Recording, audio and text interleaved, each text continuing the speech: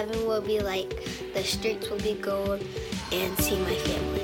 In heaven, I want to see dinosaurs. Maybe I would get to see all my relatives and aunts and uncles and Grandma Irene and Grandpa Carl because they died when I was born. And I would get to see Marty and my cousins that are older now. And I would get to see my house. And I would get to see everything inside of it, even my Nine-Nine Kitty Cat and my favorite things in there. And I get to see, and I could also go back in time. And I think I could go back in time and watch when I was a baby, and I would also find my neighbors, and Jesus would always come around on his birthday throwing out candy and throwing out special cards that have tattoos in them, and also scented backpack hangers. That would be awesome. I think heaven is gonna be like we can stand on the clouds, and God and Jesus is gonna be so big, and we can lay on the clouds for bedtime, and it's gonna be so comfy. I think that heaven will be beautiful, and it will have streets of gold and houses and shops lined up on every side of the walls. And when you're there, you will feel a sense of love and joy and relief that you have never felt before. With flowers and castles, and it'll be beautiful. I think heaven is gonna be like, everyone's gonna be so happy, and it's gonna be fun, and we're gonna eat lots of yummy food with God, and we're gonna do fun things together. I think heaven will be like gold, and I could fly around. I think that heaven is a perfect place, and no matter what you looked like or no matter what you sounded like, no one would care, no one would judge you. And I think that there could be $1,000 in heaven, and no one would probably even notice because they just wanted to be with God. We will have fun, and nobody there will be mean, or everybody will be happy. Mm-hmm. Noah, what's your thoughts? I think we'll just be up there, we'll be worshiping God, and we'll have the perfect life, and we'll all have a huge house, and we'll all live gratefully for God like God intended. Okay. Macy, what are your thoughts on heaven?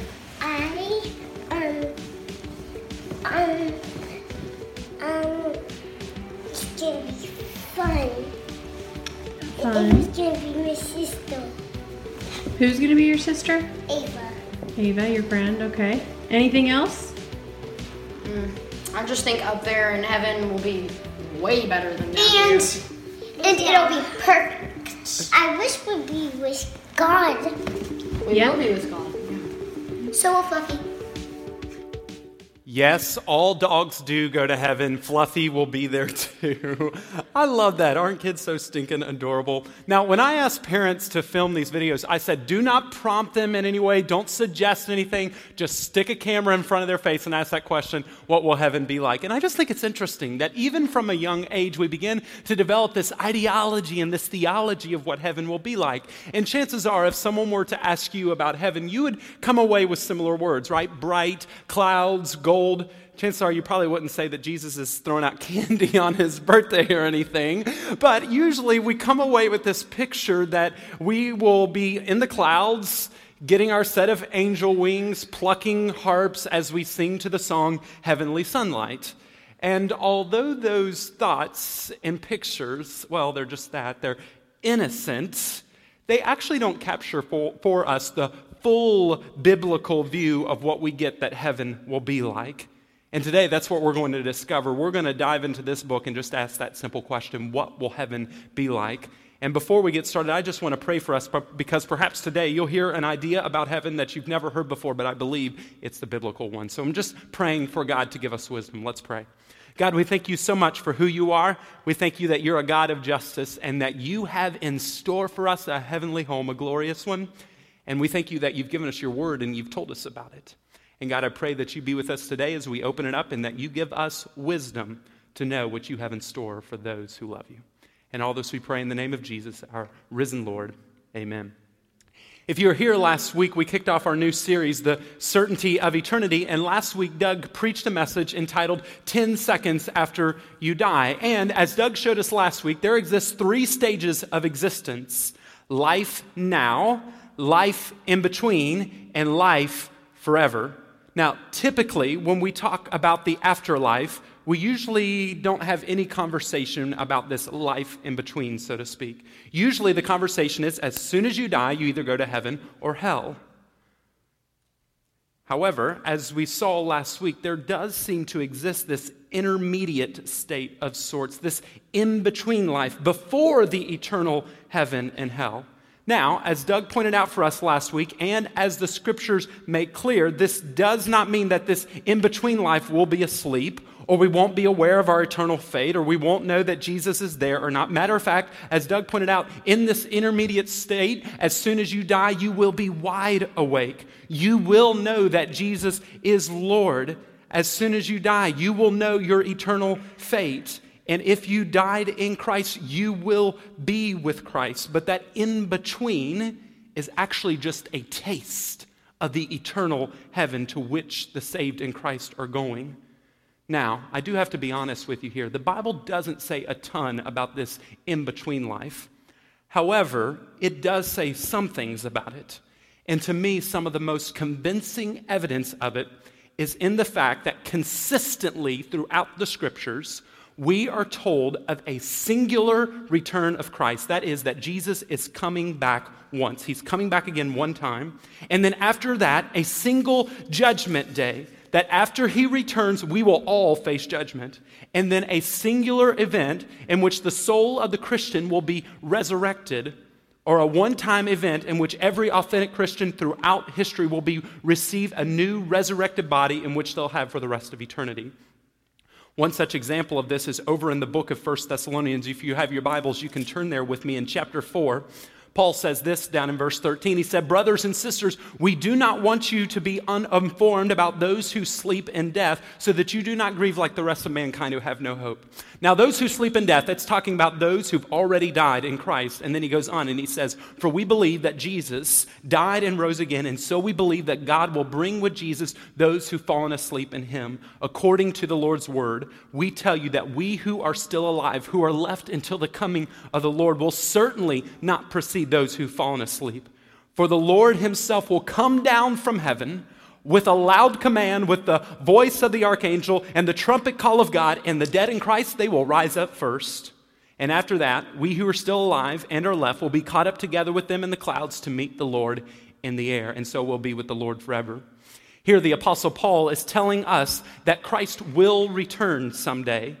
And his return will be visible. We'll be able to see him. It'll be glorious. It'll be a radiant and wonderful sight, and it will be personal. It's Jesus who's coming back. But that after his return, he is taking everyone who belongs to them, including those who've already died, and he's taking us with him up into the clouds, and he is leading us to the throne room of God. And then at that time, all of humanity, whether saved or lost, are brought before the throne of God so that we can face judgment. It's what Jesus describes in Matthew 25 when God is separating the sheep from the goats. It's what we're told over in the book of Hebrews in chapter 9 and verse 27, which says, just as people are destined to die once and after that to face judgment. Now, it doesn't say judgments as if there are many, but judgment, meaning one judgment day. And in this judgment, we will either be vindicated by God or condemned. And that will solely be based on our relationship with Jesus and whether or not we've surrendered our life to him. Because, as our deeds will show on Judgment Day, we do not deserve to be in the presence of God. However, because of the atoning work of Jesus on the cross, and for anyone who surrenders their life to him, a judgment of our deeds will also reveal a life forgiven by grace. And those who accept that free offer of grace in this life, they will be shown mercy and granted an eternal reward. But for those who choose to reject this offer of grace in this life and continue to live for self, they'll be condemned and separated from God for eternity, hell. Now, the Christian should never fear Judgment Day because Judgment Day is not a day of decision, it's a day of explanation. But all of that to say and to make this point that this life that we're living now, the world that we're in right now, it will come to a final end. And it will come to an end when Christ returns. And when he returns, then all humanity will face judgment. Judgment Day will happen. And from there, God will send all of humanity either to heaven or to hell based on their relationship with Jesus. But those things have not happened yet. Christ has not returned.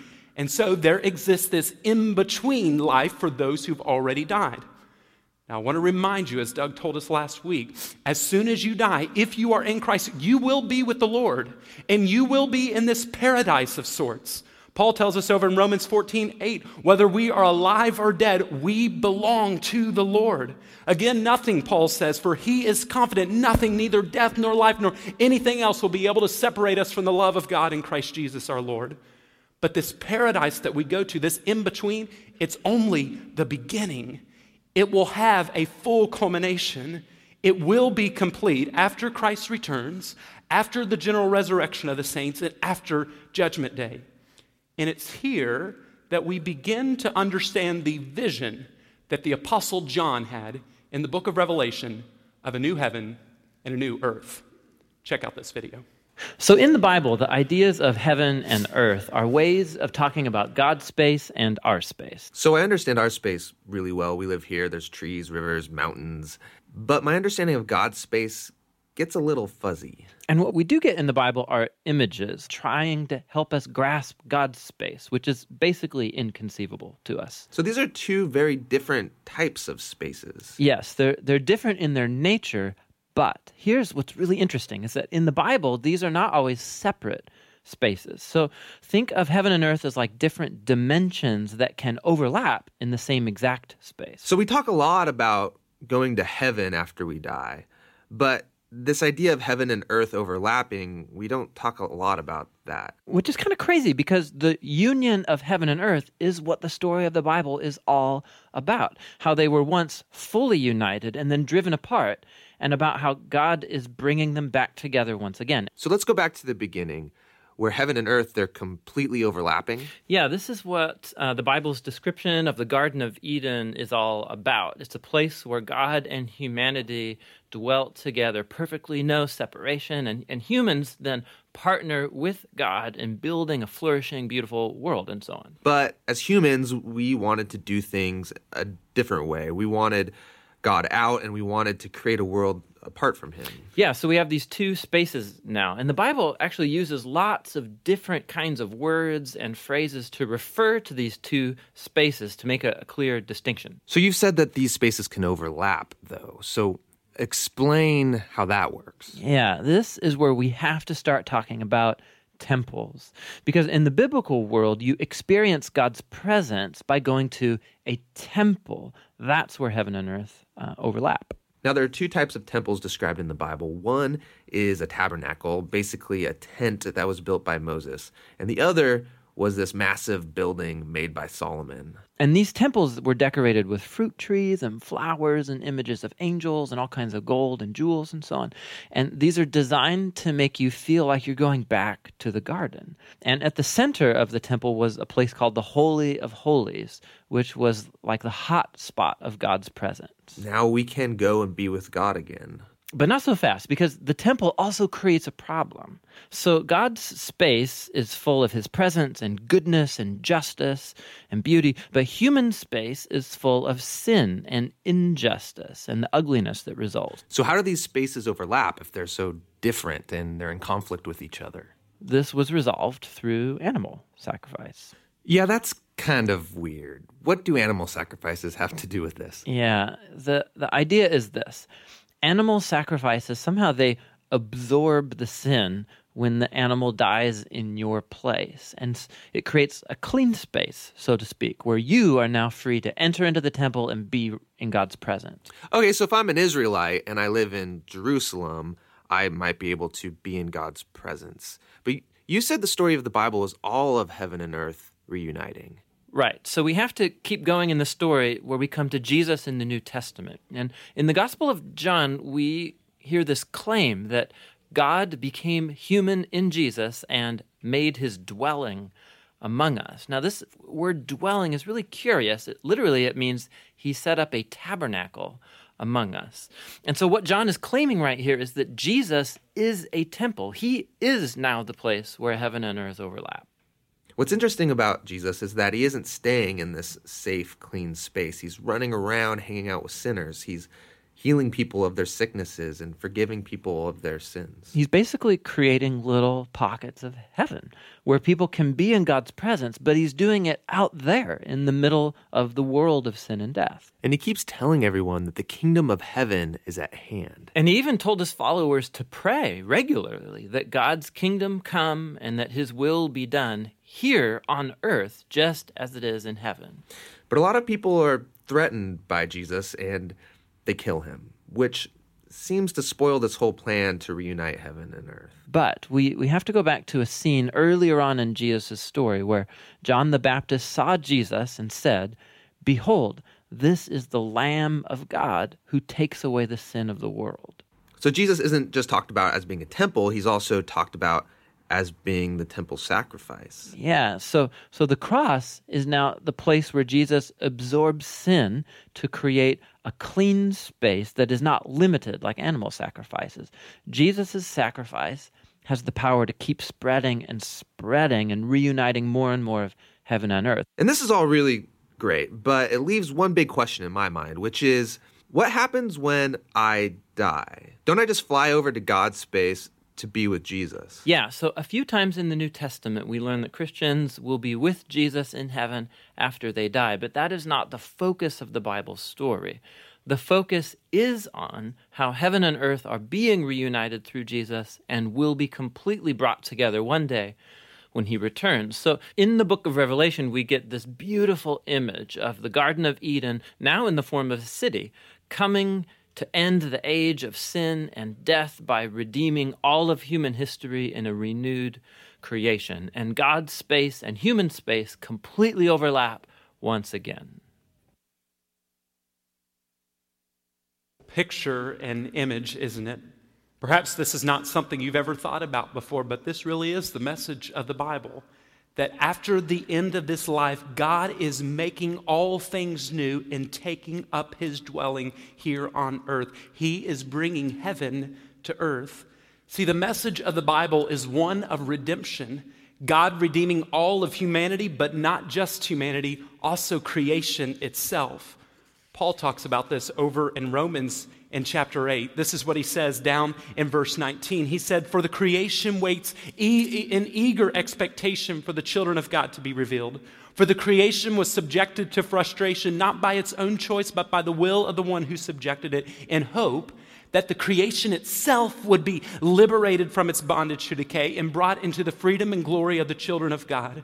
We know that the whole creation has been groaning in the pains of childbirth right up to the present time. Not only so, but we ourselves, who have the first fruits of the Spirit, groan inwardly as we wait eagerly for the adoption to sonships, the redemption of our bodies."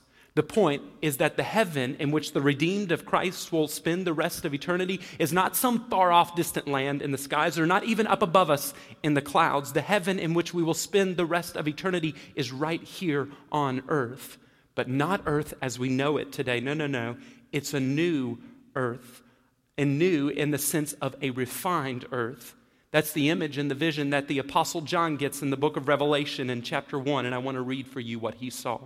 He said, Revelation 21, starting in verse 1, "Then I saw a new heaven and a new earth. For the first heaven and the first earth had passed away, and there was no longer any sea. I saw the holy city, the new Jerusalem, coming down out of heaven from God, prepared as a bride, beautifully dressed for her husband. And I heard a loud voice from the throne saying, 'Look, God's dwelling place is now among the people, and he will dwell with them. They will be his people, and he himself will be their God. He will wipe every tear from their eyes. There will be no more death or mourning or crying or pain, for the old order of things have passed away.' He who was seated on the throne said, 'I am making everything new.'" Then he said, "Write this down, for these words are trustworthy and true. I am the Alpha and the Omega, the beginning and the end. To the thirsty, I give water without cost from the springs of the water of life. Those who are victorious will inherit all of this. I will be their God, and they will be my children. The old order of things, the former things, the things of this present life, the way that we know it now, it will pass away. The idea here is almost as if God is restoring creation back to the Garden of Eden. It started in a garden, it culminates to a city. He's creating us and taking us back to the world he created from the very beginning, without sin and without the effects of sin. And that's the very idea that we get from this vision that John had, that God is making his dwelling place here on earth, and that is the new earth. And that in this new earth, heaven, all of evil will be destroyed. It will no longer have any presence here. So, let's begin to look at some of the specifics of this new heaven and new earth. Well, first, in heaven, there will be no danger, nothing to threaten our peace and safety. In verse 1, John tells us that there was no longer any sea. And what he means by that, because for the ancients or for the people of John's day, the sea was a source of jeopardy and peril, of danger and threat. And John says there's not going to be any of that in heaven. No danger, nothing to threaten our peace and safety. The best imagery we get of this is back in the Old Testament from the prophet Isaiah when he says, the wolf and the lamb will feed together. That's a predator and its prey. The wolf chases after the lamb to eat and devour it, but no, not in the new heaven and earth. They're going to eat together, right side by side. And the lion will eat straw with the ox. The dust will be the serpent's food. They will neither harm nor destroy on all my holy mountains, says the Lord. There'll be no danger. Also in heaven, there will be no physical discomfort, no hunger or thirst or extreme heat, no pain.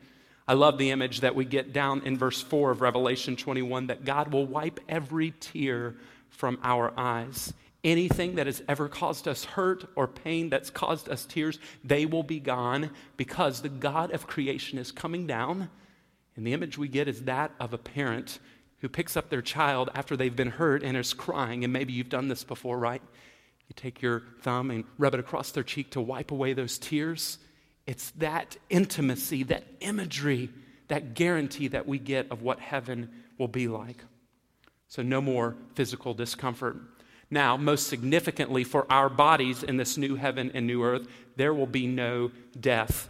The curse of death will be no more. Indeed, the great physical glory of heaven is everlasting, never-ending life that's bestowed on us. And that means that these bodies that we are living in now, they are but tents, not our permanent home and residence. Because God has in store for us a new resurrected body. It's what Paul tells us in 1 Corinthians chapter 15 when he says, so it will be with the resurrection of the dead. The body that is sown perishable is raised imperishable. And then he goes on to say, in the flash, in the twinkling of an eye, at the last trumpet, for the trumpet will sound, the dead will be raised imperishable, and we will be changed. For the perishable must clothe itself with the imperishable, the mortal with immortality. When the perishable has been clothed with the imperishable, the mortal with immortality, then the saying that is written will come true. Death has been swallowed up in victory. Where, O death, is your victory? Where, O death, is your sting? No death. And so we can say goodbye to disease and to sickness, to cancer and to dementia, to heart attacks, to strokes, to a broken and frail body that only grows weaker day by day, because the new body that's promised to the Christ follower is not one of death, not one of decay, but an imperishable, incorruptible, immortal, resurrected body. Heaven means no more fear, no more pain, no more suffering, no more sorrow, no more death, but heaven also means rest. It's what Paul tells us in the book of Hebrews in chapter 3, starting in verse 9. He said, then there remains then a Sabbath rest for the people of God. For anyone who enters God's rest also rests from their works, just as God did from his. Let us therefore make every effort to enter that rest. In heaven there will be rest. But I want you to understand something about the biblical concept of rest. Rest does not mean rest from any kind of physical activity or work. Rest here is from the rest of the toil and mental stress that work in this life causes. See, long before sin ever came into the world, Adam and Eve, they were working. They were engaged in physical productive activity in the garden. It wasn't until sin and the curse came did this work become laborious and tiresome, causing us to sweat and causing us discomfort. Someone has rightfully said, heaven will not be endless rows of hammocks, but neither will heaven be us just sitting on clouds singing for the rest of eternity. Most Bible scholars agree that in heaven we will continue to be creative, using our God-given abilities to create, produce, imagine, accomplish, achieve, to rule the way that God intended us from the very, very beginning. In this new heaven, we likely will be able to retain memories of this present life, but only the memories that bring us joy. Also, in this new heaven, we'll likely be able to remember other believers from this life. After all, heaven is a gathering of all the saints. But even still, all of these promises, all of these riches, all of these glories, it still is not the thing that makes heaven heaven. And there is one key word that summarizes all of heaven and points us to what makes heaven heaven, and that's the word glory. Now, the biblical word for glory means greatness, heaviness, or weightiness. The Hebrew word is kavod.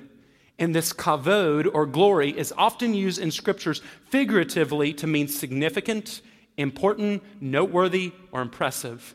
And everything the Bible tells us about heaven is just that. It will be glorious. It is kavod. Our new resurrected bodies, they will be significant, impressive. These promises that we get in this new life, they'll be significant, important, noteworthy, impressive. But the whole reason we get these glorious bodies, this glorious promise, this glorious new earth is because of the kavod of God.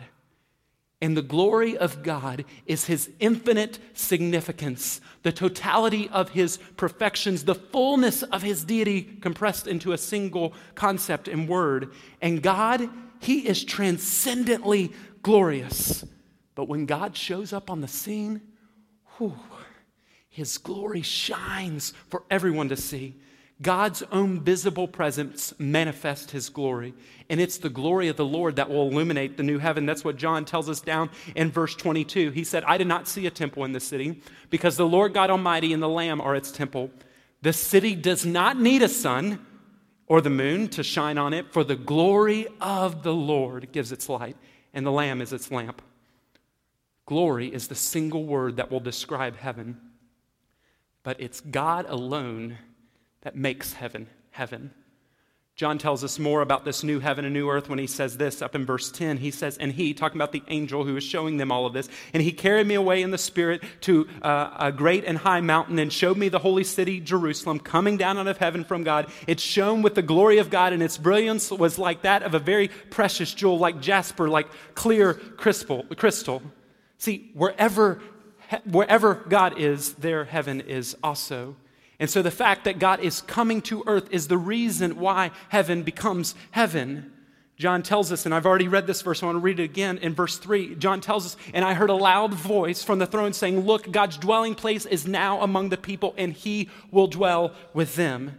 God is taking up his dwelling place among his people, and it's what makes heaven heaven. See, heaven is wherever God is. Heaven is not about the jewels. It's not about the mansions. It's not about the crowns. It's not about the streets of gold. I agree with most Bible scholars who say those are just images and pictures to help describe the glorious scene. That's not to say that they won't be there. They very well may be.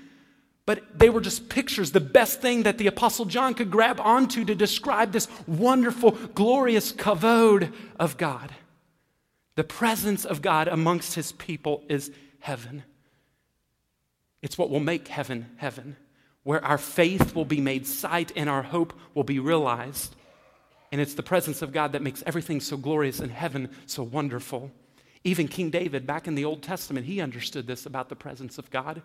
Listen to what he said in Psalm 16. He said, therefore my heart is glad and my whole being rejoices. My flesh also dwells secure, for you will not abandon my soul to Sheol or let your Holy One see corruption. You make known to me the path of life, and in your presence, in the presence of God, there is fullness, completeness, fullness of joy.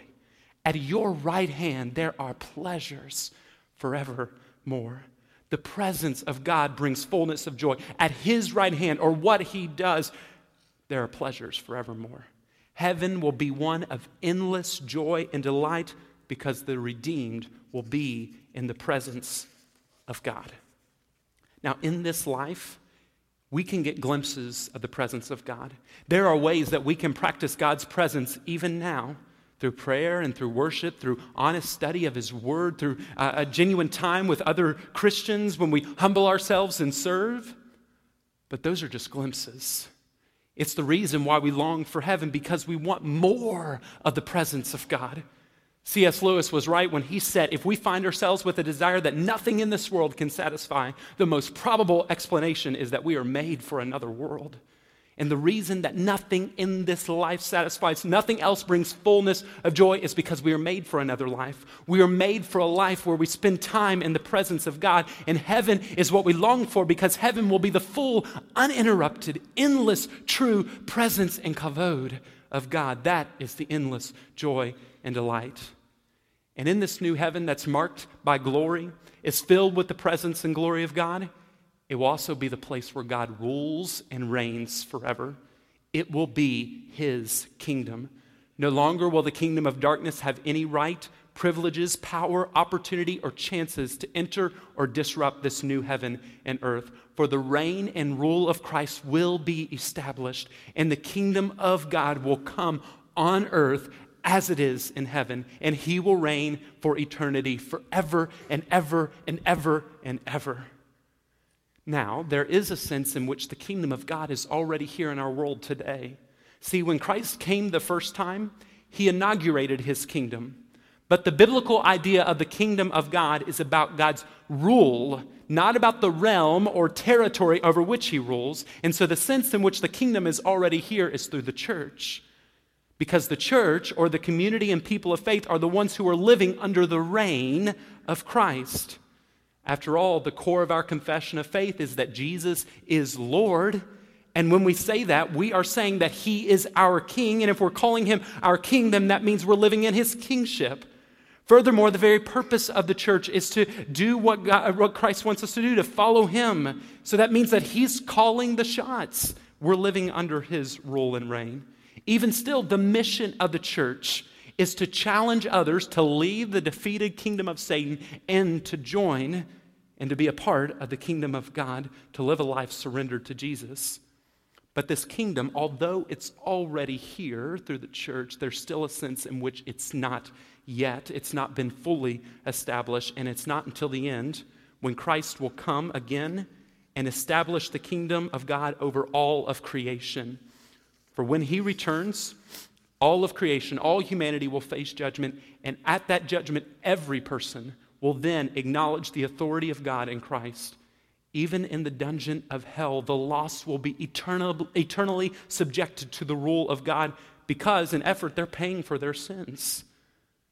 But for those in Christ, in the royal home of heaven, the throne of God will be set up, and the saints will continue to serve the Lord forever and ever. So we could summarize all of heaven in this way. This is what heaven will be like.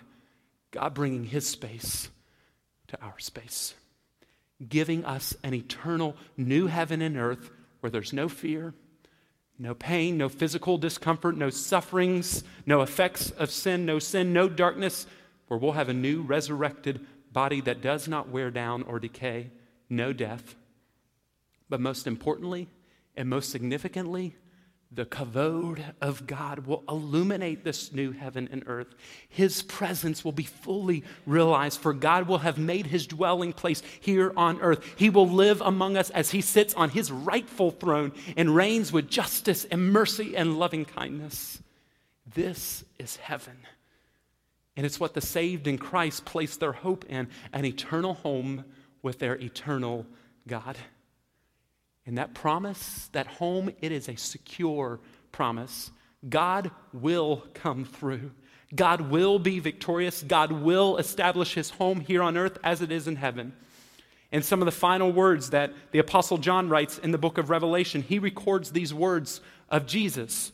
Jesus saying, "Look, I am coming soon, and my reward is with me, and I will give to each person according to what he has done. I'm the Alpha and the Omega, the first and the last, the beginning and the end." It's secured. He's coming, and every man has an appointment with the King. And he's going to give to each one according to what he has done. And I would say to you this morning, that means what you've done with Jesus. Because after all, it's only those who've washed their robes, as John says in verse 14, meaning those who've surrendered their life to Christ and been washed in the blood of the Lamb. It's only those that will be afforded the joy of life eternal. But for those who failed to acknowledge the lordship of Christ, for them eternal damnation. But in the midst of all of this about the new heaven and new earth, and Jesus coming back and that sure hope that it's going to happen, John records the Holy Spirit and the church saying, come. Listen, the Spirit and the bride say, come, and let the one who hears say, come, and let the one who is thirsty come, let the one who wishes take the water of life without cost. And the reason the Spirit and the bride say come is because they're offering an invitation, a gospel message invitation, an invitation to anyone, to whoever. Because this new heaven and this new earth, it's not limited to the rich or talented, to the beautiful or powerful, to the educated or famous, to the intelligent or witty, to the well-born or successful. Heaven is not limited to the healthy or to the strong, to the innocent or flawless. This invitation is to whoever, to anyone who is thirsty. And the invitation is to come and to drink freely of this water of life, this eternal life. And this morning, I want to give that same invitation that the Spirit and the church gives, to come and to receive this water of life without cost. And the reason it's without cost is because the cost has already been paid. It was paid on the cross of Jesus when God sent his one and only Son, Jesus of Nazareth, to live a perfect and sinless life, and then to die the most embarrassing, humiliating, excruciating, and painful of deaths. And in doing so, accomplish salvation for the whole world. The wrath of God was put on him. And Paul, commenting on God and what he was doing on the cross, said that God, moved by his love for us, that while we were still sinners, while we were still in our sins, sent Jesus to die for us. And he died for the ungodly, the sinner, the most wicked and wretched of people, to redeem them and to live eternally with them so that they can be counted with the saints in heaven and enjoy an eternal bliss in the presence and kavod of God. And the scriptures are clear.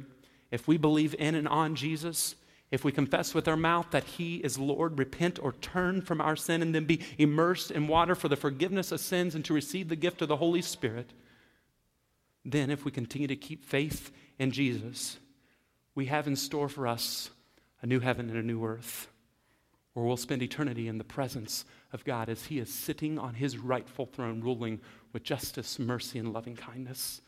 So if there be anyone who thirsts this morning for the living water that Jesus offers, come receive it without cost. Let's pray. God, we thank you for who you are.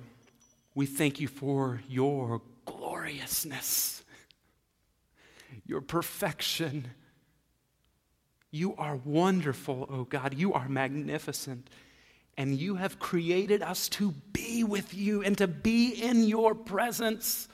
But because of our own sin and our disobedience, our wanting to run things our way, we were separated from you. But moved by your love for us, you sent your one and only Son, Jesus, to die. So that even though we have failed you, we can still live eternally with you. And we give you praise and honor and glory for that.